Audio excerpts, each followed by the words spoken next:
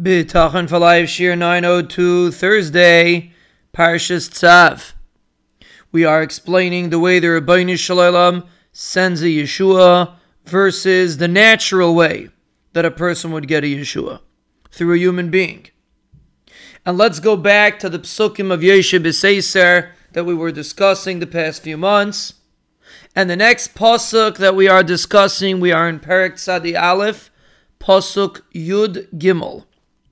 And this pasuk is directly relevant to what we are currently discussing. We mentioned in pasuk Yud Beis that the Malachim will protect the person that has Bitachon. The Malachim will want to protect him. We said over from the Malbim.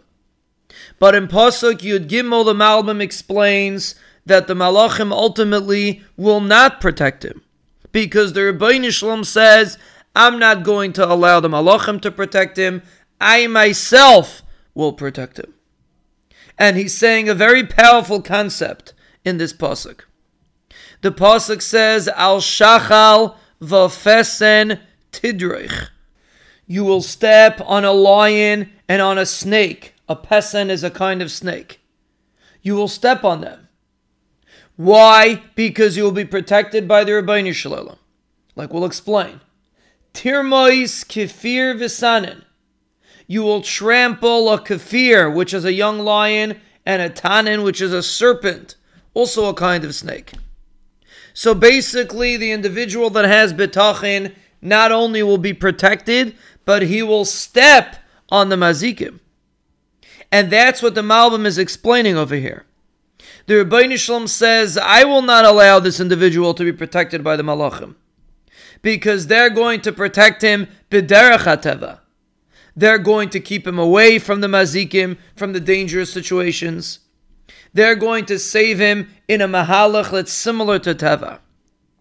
But the Rebbeinu Shalom says, I will save him l'mala min hateva, above teva. I don't have to lift him above the mazik. I will allow him to walk on the mazikim themselves, and he'll be able to trample on them, and nothing will happen to him. And the opposite will happen. He will step on them and destroy them.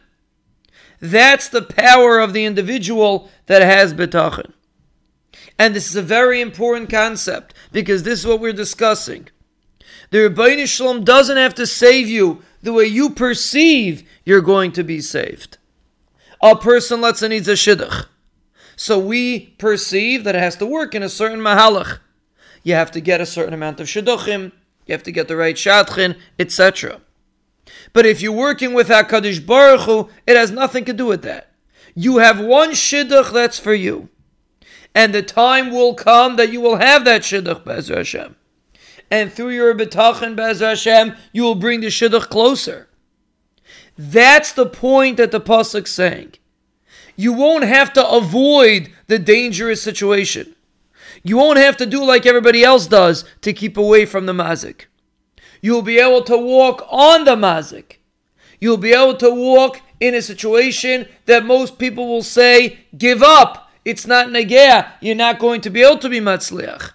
Still the Rebbeinu Shalom will give you hatzlacha, because you will be protected by HaKadosh Baruch Hu himself. We'll Be'ezer Hashem continue this discussion.